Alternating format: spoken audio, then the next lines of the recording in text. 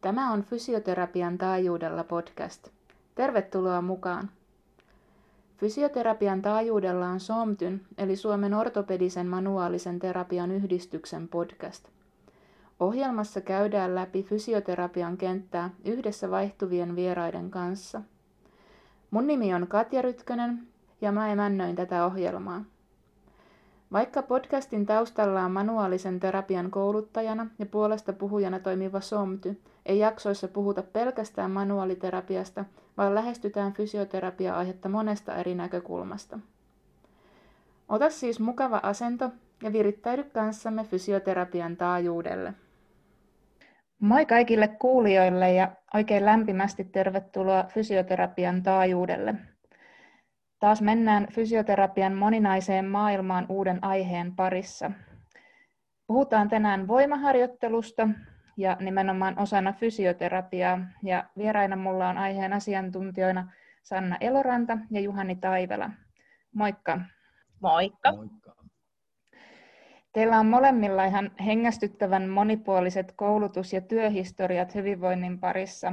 Juhani on OMT-fysioterapeutti ja Sanna on muun muassa työfysioterapeutti, ravinto- ja fysiikkavalmentaja, fitnessvalmentaja ja käsittääkseni teillä on työt on hyvin monipuolisia. Niin millaisia teidän työviikot normaalisti oikein on? Aloitan tästä omalta puoltani, eli ihan teen praktiikkatyötä sitten asiakkaiden kanssa OMT-fysioterapia nimikkeellä tavallaan, millä asiakkaat hakeutuu erinäisten vaivojen kanssa, mikä on sekä se tutumpi ja sitten myös tämä valmennuspuoli sitten, eli sitten toimin valmentajana, fitnessvalmentajapuolella enemmän, mutta ihan tavallisten ihmisten kanssa myös yhtä lailla samoja työkaluja käytän heidän kanssaan. Eli sitten siinä valmennuspuolella sitten on hieman erilaista, on treeniä, ravintoa, kokonaisuuden hallintaa eri lailla sitten tuossa kuin sitten OMT pelkästään niin kuin kliinisessä fysioterapiassa, että näitä molempia tietenkin yhdistän aina itse asiassa melkein jokaiseen asiakkaaseen, mutta tietenkin se painotus on sitten, jos mennään tekemään selkätreeni, niin siellä sitten on se painotus siinä treenissä, ja sitten jos on vaikka se selkäkipu, niin sitten voi olla enemmän manuaalisen terapian tai terapeuttisen harjoittelun, ja näiden välimaastossa niin on se minun työ oikeastaan. Joo. Ja mulla on ensimmäisten 10 vuoden ajalta työkokemus ihan Kelan laitoskuntoutuksen parissa ja työfysioterapian parissa. Ne oli vuodet 2002-2012. Ja nyt sitten viimeiset 9 vuotta olen toiminut yrittäjänä. Eli pohjakoulutus on fysioterapeutti ja työfysioterapeutti ja sitä tonttia tein ekat vuodet, mutta sitten kun aloin yrittäjäksi, niin kouluttauduin ravintovalmennuspuolelle ja sitten fysiikkavalmennuspuolelle ensin. Sitten aloin tekemään valmennustyön ja fysioterapian yhdistämistä asiakkaiden kanssa. Sitten jossain kohtaa tuumasin, että ei nämä onnistuneet prosessit nyt ole pelkästään siitä ravinnon ja reenin ja siihen fysioterapiaosaamisen yhdistämisestä kiinni, vaan kouluttauduin sitten lisää mentaalipuolelle, ratkaisukeskeisen lyhytterapian ja psykofyysisen psykoterapian puolelle. Ja tällä hetkellä toimin, onko se nyt sitten liikunta-alan ja terveydenhuoltoalan välimaailmassa, kun siellä on valmennuspuolta ja fysioterapiaa, mitä mun työnkuvaan kuuluu. No jos sitten puhutaan ihan siitä voimaharjoittelusta, niin miksi se on tärkeää? Se on, aina sanotaan, että pitää lihaskunnosta huolta, niin miksi se on meillä ihan jokaiselle tärkeää ja miksi se on toisaalta tärkeää fysioterapia-asiakkaille? Miksi voimaharjoittelu on se oikeastaan jokaiselle oleellinen, kun sitä kuitenkin kaikki tarvitsee joka päivä erilaisissa muodoissa, eli ihan kun nostaa sängystä, niin se sängystä ylösnousu, siinä tarvitaan räjähtävää voimaa, tai voi sen tehdä toki hitaastikin, mutta yleensä siinä on se nopeampi ylösnousu, vaatii sen nopean voiman tuoton. Ja yhtä lailla, kun me ruvetaan syömään, niin me aukaistaan vaikka sillipurkkia ja siinä joutuu puristamaan sitten, ja siinä tulee taas sitä nopeata voimantuottoa, eli se ei onnistu semmoisella hitaalla tekemisellä. Ja sitten kaikki oikeastaan arkitoimenpiteet vaatii jonkun verran voimaa. Se minimimäärä kyllä toki hyvin äkkiä täyttyy, että me pärjätään koko päivä, mutta sitten ikääntyessä tulee niitä haasteita, kun voimantuotosta ei huolehita, niin niitä haasteita alkaa tulemaan sitten sinne. Mutta ihan sitten tavallisen keski-ikäisen työikäisen osalta niin se työn kuormituksen tavallaan sietokyky paranee, kun saadaan voimaharjoittelua taustalla, niin sitä selvitään sitä työpäivästä huomattavasti pienemmällä kokonaiskuormituksella. Ja toki sitten työnkuvasta ja arjen vaatimuksistahan myöskin riippuu se, että paljonko sitä voimaa ihan oikeasti tarvitaan. Että jos ammatti on ensihoitaja tai lähihoitaja, niin kyllähän se voiman tarve on toisenlainen kuin jos se työ on pelkästään toimistotyötä. Nee. Millaisia asiakkaita sitten, keille te suosittelette tai otatte tämän voimaharjoittelun käyttöön? Millaisia tapauksia voi olla? No mun asiakaskunnassahan moni on jo valmiiksi liikunnallisesti motivoitunut, eli kun he hakeutuu mua tapaamaan, niin heillä on toive siitä elämäntapamuutoksen tekemisestä, joko niin, että heillä ei ole aiempaa liikuntataustaa, mutta he on tehnyt sen ajatusprosessin, että jotakin tarvitsisi tehdä, jotta toimintakyky säilyy, ja he on jo itse siinä kohtaa hoksannut, että okei, ihan niin kuin tämän tyylinen arki, mitä he on nyt tehnyt, missä ehkä ei ole ollut minkäänlaista liikuntaa, siellä on jonkunnäköisiä kipuja ja muuta, että niin kuin terveysliikuntasuositukset ei täyty ja tämä ei ole kestävällä pohjalla, niin mun ei niin paljon tarvitse motivoida mun asiakaskuntaa siihen harjoitteluun ja liikuntaan, kun sitten taas vaikka Juhani joutuu tekemään omassa työssään. Joo, oikeastaan mulla kun on kipupotilaita aika paljon ja siellä liikkuminen ja liikunnallinen elämäntapa ei ole semmoinen rutiini siinä arjessa, niin niitä monesti joutuu vähän houkuttelemaan sinne liikunnan pariin ja liikkumisen, että lähinnä, että liikkumista tulisi hyvä olo, kun sitä ei välttämättä koskaan kokenut, ja se kipukin on siellä mukaan, niin siinä totta kai pitää saada se kipu pois, ja se innostus sinne heräämään, että jos haluaa pitää tämän kivun pitempijaksoisesti pois, niin pitää alkaa myös itse tekemään jotain, ja siinä kohtaa fysioterapeutilla pitää antaa hyvät ohjeet, että hei, että mitä nyt tehdään tässä tämmöistä jumppaa, ja tämä jumppa menee koko ajan eteenpäin, ja saadaan pikkuhiljaa haastavampia asioita, ja päästään pikkuhiljaa sinne voimaharjoittelun nurkille jo sitä terapeuttista harjoittelusta. Ja kun se polku käydään, niin me tiedetään, että siellä on pohjatyö tehty hyvin, ja silloin sillä voimaharjoittelulla on paikka siinä, että ei tule uudestaan niitä vastaavia vaivoja, mitkä alun perin on tullut fysioterapeutin pakeille. Juhanin asiakkailla ne odotusarvot sille fysioterapialle saattaa olla sitä, että kun nyt vaan saisi tätä kipua pois ja ehkä odotetaan manuaalista käsittelyäkin enemmän kuin sitten taas ne ihmiset, jotka tulee tapaamaan mua, niin he ei välttämättä ole sinänsä niin kuin liikkunut aiemmin tai siihen ei ole hirveätä paloa, mutta he on sen ajatustyö jo tehnyt, että tätä täytyisi ihan oikeasti tehdäkin. Niin, millaista se on aloittaa sitä harjoittelua semmoisen asiakkaan kanssa, jolla ei ole ehkä aiempaa taustaa, ei ole salilla treenannut tai muuta, niin se on sitten vaan alusta lähdetään ja onko siinä mitään erityistä? Ainakin se, että mitä se asiakas sit sieltä harjoittelulta odottaa, ja useinhan siihen liittyy vähän pelkoja, että mullakin on niitä asiakkaita, jotka heidän tekee mieli alkaa liikkumaan, mutta samaan aikaan heitä pelottaa se, että voiko sinne kuntosalille ylipäätään mennä, että siellä on ainoastaan niitä hyväkuntoisia ihmisiä, ja sitten he menee sinne laitteisiin, ja he on siellä väärinpäin, ja he ei osaa tehdä mitään, ja kaikki katsoo, että mitä toi täällä tekee, ja sitten toinen pelko on se, että jos minä teen jotakin väärin ja minä teon siellä itteni. Niin kyllähän me ollaan ihan hyvin tämmöisten perusasioiden ja pelkojen kanssa tekemisissä siinä alussa.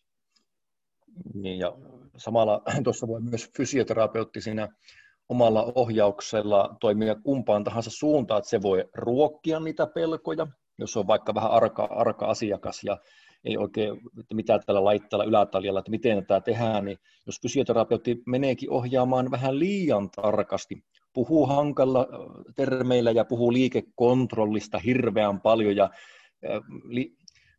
vähän ylikorjataan sitä tekniikkaa, milli sinne, milli tänne ja pidä jännitys tuolla ja teet täältä liikettä, niin se saattaa tuntua hyvin hankalalle siltä ihmisestä ja se kyllä torppaa se innostuksen siihen kuntosaliharrastukseen yleensä ihan alkuunsa, eli sitä pitää tehdä. Se fysioterapeutti on tärkeä siinä kohtaa huomata, että kelle asiakkaalle ohjataan milläkin tasolla ja kuinka spesifisti. Eli sen tavoitteen ja henkilön tausta ottaen mukaan, niin se pitää olla tarkkana siinä, mitä terapeutti sanoo suustaan. samaan aikaan pystyisi saamaan sinne onnistumisen kokemuksia siitä harjoittelusta, sitten pystyisi yhtä aikaa lisään sen asiakkaan pystyvyyden tunnetta ja sitten se tekeminen olisi myöskin kivaa. Eli kyllähän eräänlaisia viihdyttäjiä me myös ollaan siinä kohtaa, kun yritetään saada sitä liikuntaa osaksi sinne arkeen, että siitä tulisi se hyvä kokemus. Se ei voi olla tietyllä lailla liian totista ja hampaa tirvessä tekemään, koska ei se sitten tunnu kivalta. Niin, se on varmasti ihan totta, että jos ihan nollasta lähtee tuommoista uutta asiaa työstämään, niin siinä on sitten niin paljon jo sitä opittavaa ja sitten se, että sen saisi pysyväksi, että se ei auta, jos kuukauden pari käy pumppaamassa rautaa, että se pitäisi sitten pysyä elämässä jatkossakin. Se on sama asia kuin jonkun pianonsoiton opettelu, että niin kuin, jos siellä alkaa liian hankalista asioista sitä ei sitten opettelee, niin no äkkiähän se ei ole siitä tyssää. Niin. Jos puhutaan nyt esimerkiksi teidän SOMTYlle tekemästä kurssista, niin millä tasolla siellä pitää fysioterapeutin olla, että voi tulla kurssille? Pitääkö olla jotain taustaosaamista? No ei oikeastaan. No se periaatteessa, kun on fysioterapeutin paperit, pitäisi riittää. Ja sen lisäksi, että on mielenkiintoa kuntosaliharjoittelua kohtaan. Ja sitten ihan sillä tavalla, jos puhutaan vaikka ylätaljasta ja alataljasta, niin tiedetään suurin piirtein, mitä ne on.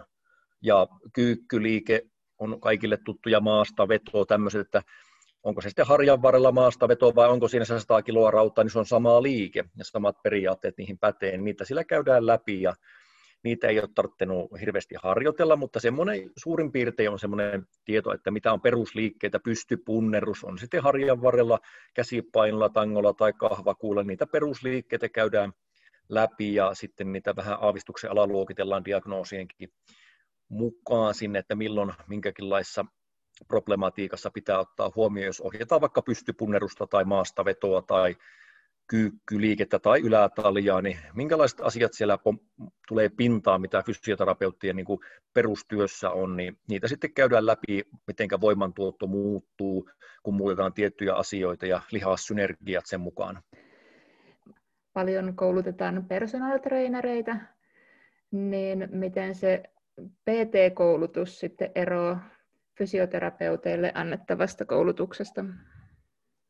Personal trainerit tekee asiakkaan kanssa hyvinvoinnin ja sen semmoisen perusterveiden asiakkaiden kanssa enemmän töitä. Silloin kun siellä ei ole mitään isompaa, kaikillahan nyt on toki joskus niskajumissa ja jotakin, mutta se olisi ikään kuin sitä terveysliikunnan ohjaamista tai sitten kuntoliikunnan ohjaamista. Me koulutetaan personal trainer-opiskelijoilla ihan yhtä lailla sitä perusanatomiaa siihen, että miten sitä harjoittelua salilla tehdään ja puhutaan palautumisesta. Jonkun verran sivutaan ohjelmointia ja muuta, mutta sitten on paljon niitä tilanteita, kun mulle tulee asiakkaita jotakin personal trainerilta ja tällä asiakkaalla on oikeasti ollut jotakin enemmän kipuja, että se ei ole enää sit sen personal trainerin tonttia, vaan siellä pitäisi osata huomioida nyt enemmän terveydenhuollon näkökulmasta sitä tekemistä, niin sit siinä kohtaa me tarvitaan sinne fysioterapian osaamista. Joo, eli se on se tavallaan se asiakkaan lähtötilanne on eri sitten, että kun on kyseessä fysioterapeutti tai personal trainer.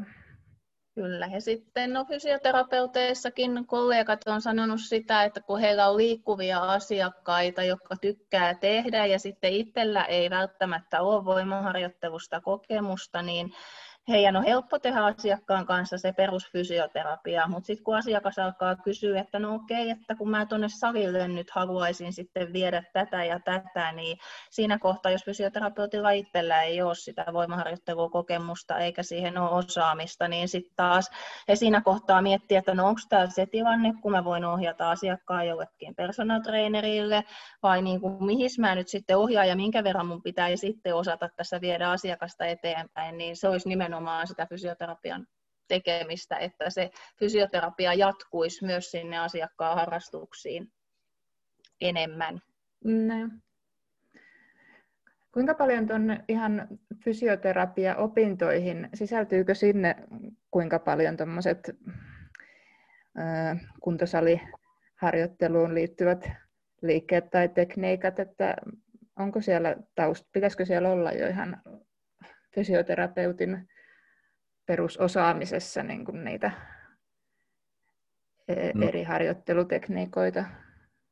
Joo, ainakin itse pitäisin se erittäin tärkeänä, koska fysioterapeuttihan on kuitenkin, tai pitäisi olla liikkumisen asiantuntija, että nimenomaan osataan analysoida, muokata sitä liikettä, ja mihin sitten perustuu myös meidän manuaaliset tekniikat, että kun me tehdään tekniikoita, niin se muuttuu se tekeminen.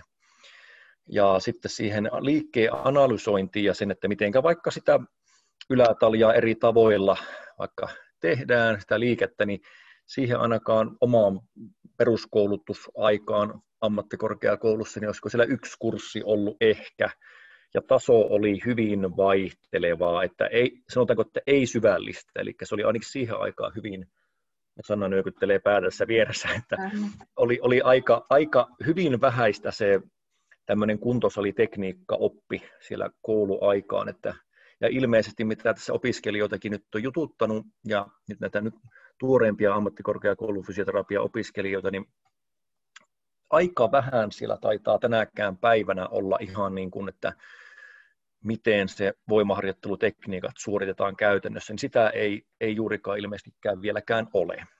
Ja mehän tehtiin Tampereella on ammattikorkeakoulun alla tämmöinen opiskelijoiden pyörittämä Pro-akatemia, niin hehän alkoi itse järjestää alkuvuonna, että he järjesti meitä kouluttamaan heille vapaa-valintaista opintoa ja sanoi just, että kun ei koulun puolesta tullut tätä ja he haluaisi, niin he teki sitä sitten itse, ja nyt just oli heidän kanssaan puhe, että esimerkiksi ohjelmointi olisi se, mitä he toivoisivat nyt sitten jatkossa näihin vapaa-valintaisiin meidän kautta heille lisää. Ja on myös se, että välttämättä siinä, koska tämä on tavallaan aika spesifi osaamisalue, vaikka mikä on tärkeä, niin hyvin monesti voi olla, että tähän alueelle ei ole välttämättä osaamista tarjota, koska se voi hyvin useasti myös siitä, että koska tämä asia on, kun sitä opettaa, niin sitä pitää itse myös harjoitella hyvin vahvasti, että sillä on se oma kokemus tästä, koska jos sitä vain paperilta opiskelisi tätä, niin tätä ei voi sillä tavalla niin oppia. Se pitää ihan itse tehdä ja vuodesta toiseen harjoitella ja miettiä, pähkäillä ja opiskella asiaa lisää. Harjoittelun muokkaa vielä vahvasti siihen fysioterapiaan ja siihen asiakkaan haasteisiin, niin kyllähän voimaharjoittelusta löytyy hyvinkin paljon koulutuksia, mutta se sitten menee kuitenkin enemmän sinne urheilumaailmaan, että se voimaharjoittelutiedon ja liikkeen kohdistamisen tietyille lihaksille, tiettyjen lihasten pelaamisen pois pelistä, niin semmoista osaamista ja koulutusta ei ole hirveästi tarjolla, että se sitten menisi pikemminkin just sinne voimailupuolelle ja miten sitten tehdään maksimivoimaharjoittelua tai nopeusvoimaharjoittelua tai muuta, niin niistähän esimerkiksi Rytkösen Tuomas on kouluttanut tosi hyvin fysioterapeutteja, me kumpikin on käyty Tuomaksen koulutuksia niihin liittyen. Niin, toi on aika lailla sellainen loputon suotua voimaharjoittelu, että mikä on se minimitaso, mikä fysioterapeutilla pitää sitten olla, että riittääkö, että osaa kyykky, mave, penkki, vai kuinka laajasti sitä pitää osata ja ymmärtää, että voi sitten asiakkaita auttaa?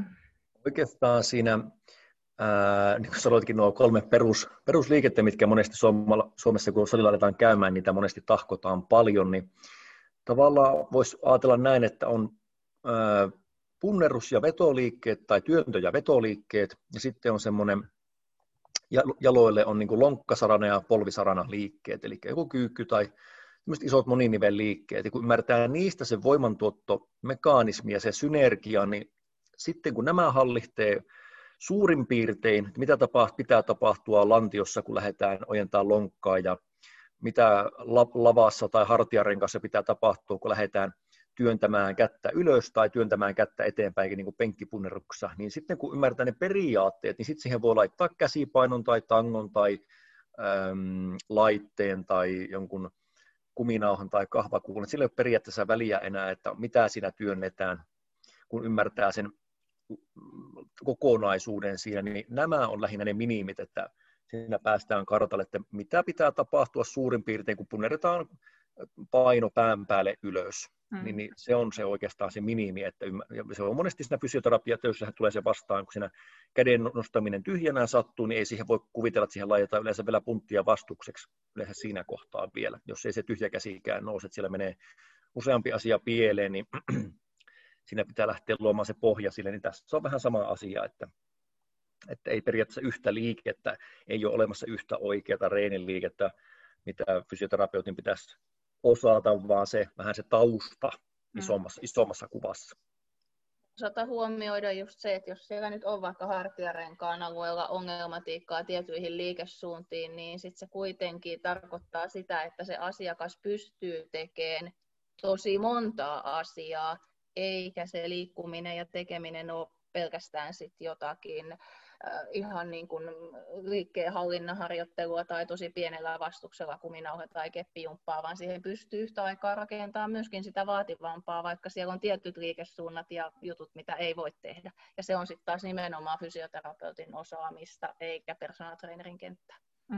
No tulisiko teille mieleen jotain semmoisia esimerkkejä, että mitkä on teidän urien aikana semmoisia kokemuksia, että olette auttanut asiakasta jostain isosta ongelmasta voimaharjoittelun kautta sitten hyvään kuntoon?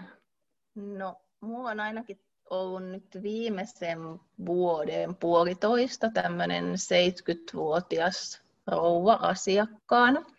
Hän on joskus 80-luvulla ollut liikunnallisesti aktiivinen ja käynyt kuntosalillakin siihen aikaan.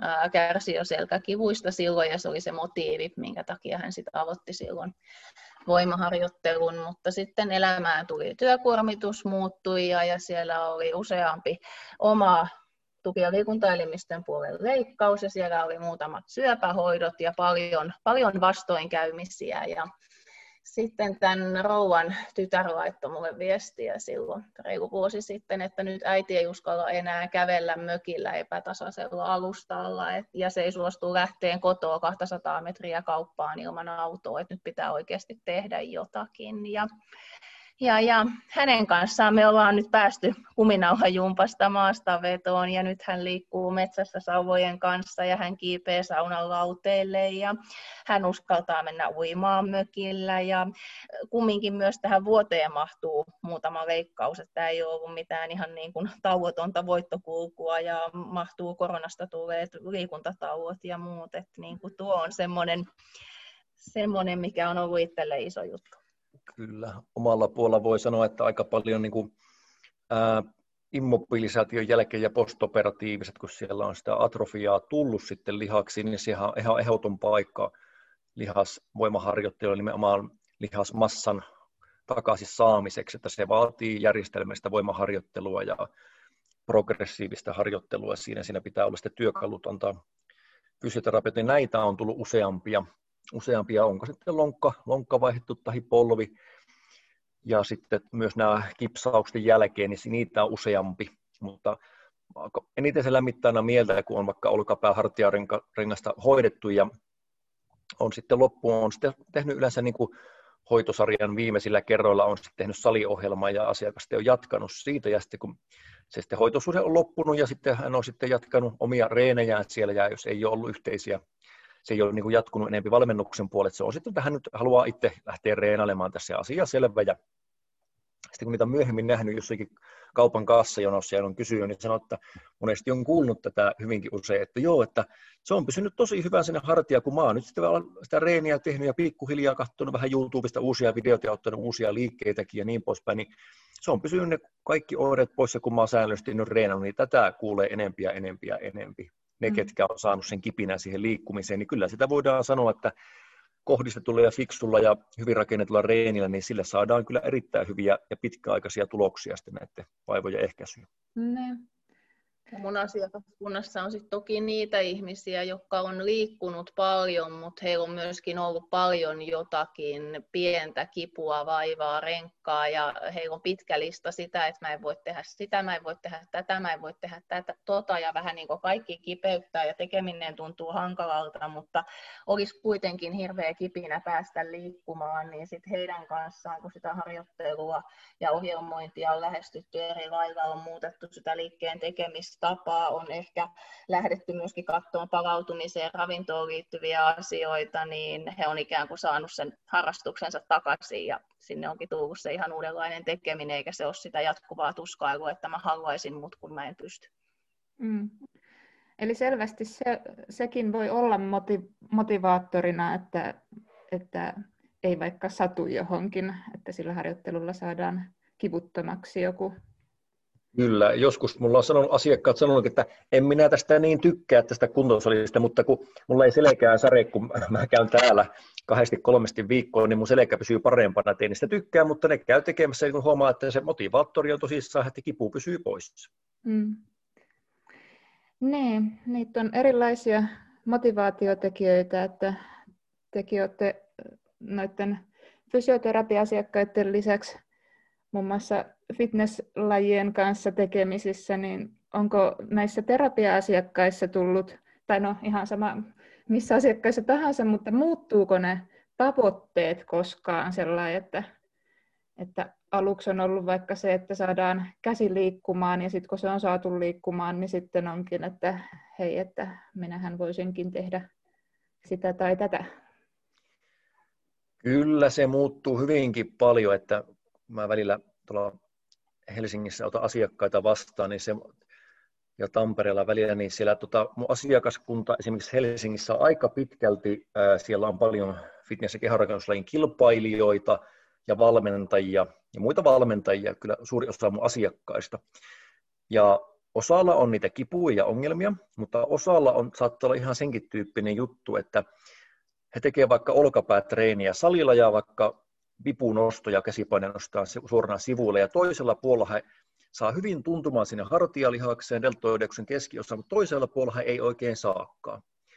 Ja sitten me lähdetään ratkomaan, että mikä siellä valskaa, että löytyy pieniä pikkujuttuja, hänellä siis ei ole mitään kipua, mutta hän haluaisi saada symmetriseksi sen olkapäiden treenaamisen, tai vastaavasti monesti naistreenaajilla tai valmentajilla on tämä, että kun jalkatreenit, kyykkytreenit, ja ne menee monesti useasti etureiteen ja alaselään ojentajafileille, kun hän haluaisi saada sen pakara- ja takareiteen, ja sieltä sitten lähdetään hienosäätämään sitten niitä kyykkyjä, maastavetoja ja muita tekniikoita. Heillä ei ole mitään kipua, mutta he haluavat saada vielä paremmin sitä heidän omaa lajiaan palvelemaan ja kehittyä vielä paremmiksi siinä, ja ne haluaa oppia. Eli siellä on tämmöinen motivaattori siihen, eli se on hyvin, hyvin erilainen syy, minkä takia he hakeutuu fysioterapiaan kautta valmennukseen, että miksi sitä haluaa sanoa siinä kohtaa, kun heillä ei ole mitään tosissaan kipua, ei ole välttämättä lainkaan. Ja sitten taas mun asiakaskunnassa on kyllä niitä, jotka tulee ensin ylipäätään sen elämäntapamuutosprosessin takia, ja sitten he innostuu, ja sieltä tulee terveysliikuntaa osaksi arkea, ja asteittain sieltä voi tulla myöskin joku kuntoliikuntatavoite. Sitten mietin sellaista, että millaisia erilaisia mittareita kuntoutujien kanssa voidaan käyttää, että tietysti se on fysioterapiassa varmaan hyvin yksilöllistä, että mikä se tavoite nyt onkaan, mutta onko olemassa mitään semmoista yleispätevää, että voidaanko määritellä jotain voimatasoa tai liikkuvuustasoa, mikä jokaisella ihmisellä pitäisi olla? No eihän siinä ole olemassa sitä sellaista tiettyä optimia, mitä joskus silloin, kun on opiskeluaikaan 20 vuotta sitten ollut, niin me on katseltu luotisuoria ja ajateltu, että on olemassa se yksi ainoa oikea ryhti tai muuta, niin kyllähän kyse on enemmän siitä, että miten se ihminen käyttää kehoonsa arjessa, kun että olisi sit joku tietty optimi, että noin se luotisuora nyt pitää mennä tuossa ryhdissä ja muuta. Tuon voiman puolesta siellä on tietysti olemassa semmoisia, varsinkin ikäihmisillä sitten kaatumisen ehkäisyksi, että pitää olla polven ojennusvoima tietty ja koukistusvoima tietty, ja tuolilta ylösnousu, räjähtävä nopeus pitää olla tietty, että pärjää arjessa, mutta taas sitten työikäisille niin ei sillä oikein suoraan ole semmoista, että paljonko pitää jalkakyykyssä mennä tai penkkipunneruksessa tai ylätaljassa. Mä näkisin enemmän mielekkäänä sen, kun on fysioterapia-aloitus tai valmennussuhteen aloitus, niin siinä alussa katsotaan se treeniliike, mitä lähdetään sitä treenaamaan siinä harjoittelussa, vaikka se jalkakyykky, niin tehdään ihan toistotesti. Katsotaan, että millä painolla sä jaksat vaikka tehdä sen 10 toistoa, ja sillä, että se tekniikka pysyy kasassa. Sitten siihen tehdään ohjelma, ja sitä lähdetään treenaamaan, ja sitten me huomataankin hetken päästä, okei, siellä on voitu saada sitten volyymi- tai intensiteettiprogressiolla lisää toistoja sinne, jos sitä on haettu, tai lisää painoa, jos sitä on haettu. Sitten huomataan, että mihin ollaan päästy, niin siinä sitten asiakas huomaa itsekin, että no, tässähän on tapahtunut huomattavan paljon edistystä, ja sillä tavalla sitä pystyy oikeastaan mittaamaan kaikista parhaiten, että mä en niitä valmiita määriä, että paljonko pitäisi jaksaa tehdä, niitä on olemassa tosissaan niitä kaavoja, mutta ne on kuitenkin niin yksilöllisiä, ja sitten kaikki fysioterapiassa kipu ja muu vaikuttaa huomattavasti siihen, niin nyt on vähän hankala lähteä sanomaan, että mitkä pitäisi olla kaikilla. Tai niin kuin puristusvoimastakin on ne puristusvoiman mittaustulokset, mitä itsekin tulee käytettyä kyllä, mutta pitää verrata siihen aikaisempaan tilanteeseen ja puolieroja näihin tietenkin se henkilön omaan tuloksiin. Lopulta se asiakas kertoo itse kaikista parhaiten ehkä niitä merkityksellisiä mittareita, että hän saattaa sanoa, että hei, mä pääsinkin kiipeen noi portaat tonne yläkertaan paremmin ja mä oon saanut noi kauppakassit nyt kannettua ihan toisella lailla, että aiemmin mä oon joutunut pysähtyyn tuossa noin ja noin monta kertaa ja ne voi olla jotakin tavallaan hassujakin mittareita, mitä sitten se ihminen sieltä tuottaa, että se onkin se arvokkain, mitä siinä saa aikaiseksi ja millä sitä seurataan. Eli haastaa tavallaan itseensä parempiin suorituksiin tai tuloksiin.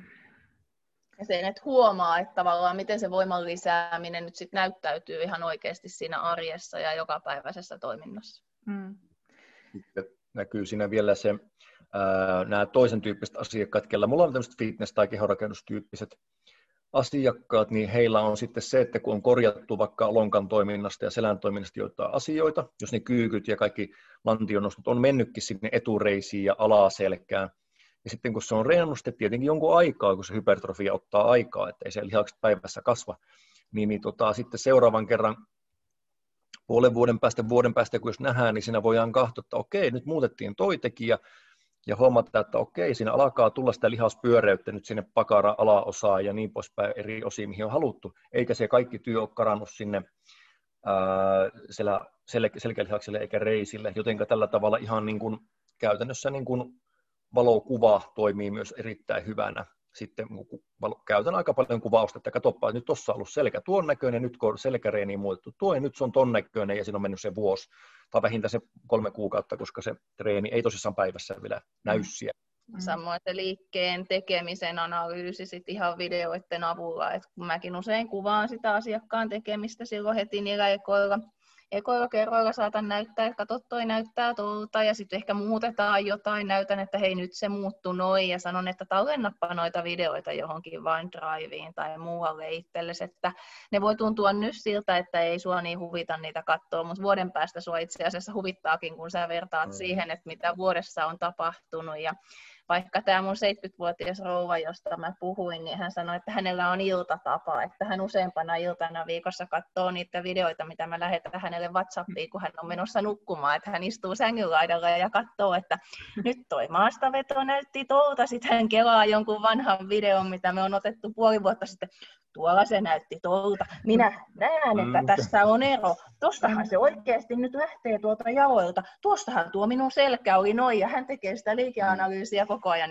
Tuota mä samaa käytän itse myös, ja sitten hyvin usein nämä asiakkaat tykkää näyttää puolisolleen kotona ja lapsille, tai jopa lapsille, ja sitten tässä tulikin mulla vähän vastaava kuin Sannalla tämmöinen iäkkäämpi rouva, ja päästiin tosissaan kuntoutuksessa maastavetoon asti, ja otin videolle ja lähetin hänelle tosiaan, että hänelle kotona näyttänyt miehelleensä sitten nämä videot, niin se oli sitten tuumannut, että nyt saat kantaa kauppakassit kyllä itse, kun painavia jaksot nostaa tuolla kuntosalillakin.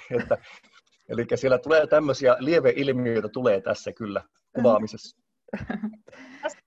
se oma pystyvyyden tunteen lisääminen, että kyllähän pelkästään siitä olemuksesta näkee sen, kun he katsoo videoa, niin tulee jo heti sellainen ryhdin kohoaminen ja sellainen, aika hyvä. Mitäs tuli muuten vielä mieleen semmoinen, että jos asiakas tulee vaikka sen kipeän kätensä kanssa, niin ruvetaanko siellä voimaharjoittelussa sitten, hinkataanko siellä sitä kättä vai tehdäänkö sitten ohjelma ihan koko kropalle? Koko kroppaa. Jos mitään semmoista joudutaan joku osio pois, että ei voida jostain sitä tehdä, mutta lähtökohtaisesti reenataan aina koko kroppaa. Joskus voi olla priorisointi, että halutaan panostaa vaikka johonkin hartiaan tai pakaraan tai reiteen tai mihin tahansa.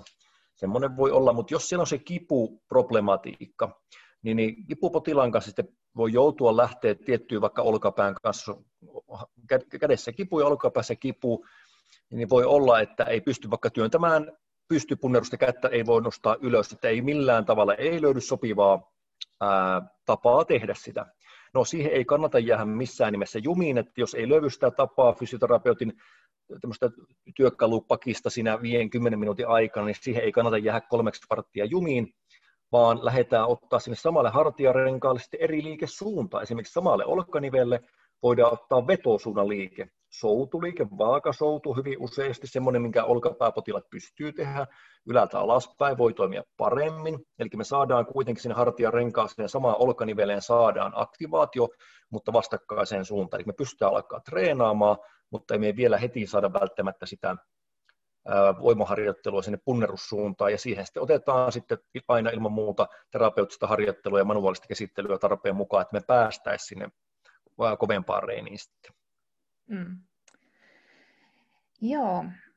Vielä tähän loppupuolelle kysyisin teiltä, kun teillä on tosiaan Somtylle voimaharjoittelukurssi ja sitten te olette käynyt kuvaamassa webinaaritallenteen kuminauhajumpasta voimaharjoitteluun, niin kertoisitteko nyt tässä niistä, että mitä se webinaaritallenne pitää sisällään ja mitä tuo voimaharjoittelukurssi pitää sisällään? Webinaarissa puhuttiin etenkin niin kuin valmennukselliseen näkökulmaan liittyen siitä, että mitenkä valmennuksellisten työkalujen avulla, eli huomioimalla ravintoa, palautumista, mentaalipuolta, ihan liikuntaa, niin mitenkä niiden avulla pystyy tukemaan sitä asiakkaan toipumisprosessia ja kuntoutumisprosessia ja minkä näköisillä pienilläkin jutuilla fysioterapeutti pystyy huomioimaan sitä kokonaisuutta. Toki se riippuu sit aina siitä asiakkaasta ja hänen tilanteestaan, että mikä se vastaanottokyky niihin on, mutta saisi tavallaan semmoisen perusteoriatiedon siitä, että mitä ylipäätään se valmennuksellinen näkökulma voi olla. Ja sitten taas siinä voimaharjoitteluosiossa me käytiin teoriatietoa enemmän läpitte. Laitettiin sinne videoita havainnollistamaan liikkeen kohdistamiseen liittyviä asioita.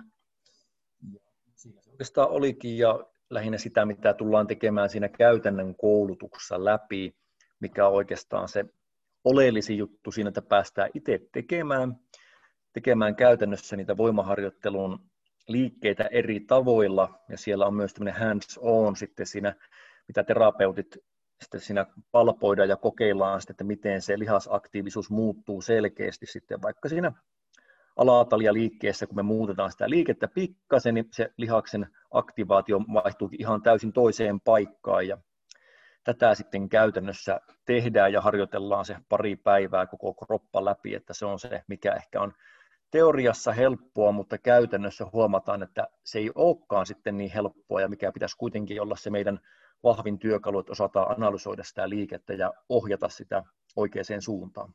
Webinaarista saa semmoisen teoreettisen kurkistuksen siihen, että mistä nyt suunnilleen on kysymys, mutta sitten koulutuksessa tehdään itse, kuvataan, analysoidaan ihan sitä harjoittelun tekemistä, mutta sitten myöskin valmennukselliselta puolelta niin käydään ihan oikeasti läpi sellaisia harjoituksia ja tehtäviä, mitä pystyisi siihen asiakastyöhön nivomaan yhteen, riippuen nyt, että minkä tyyppinen se asiakas on, mutta saisi ihan oikeasti jotakin kättä pisempääkin, eikä vaan pelkästään teoria.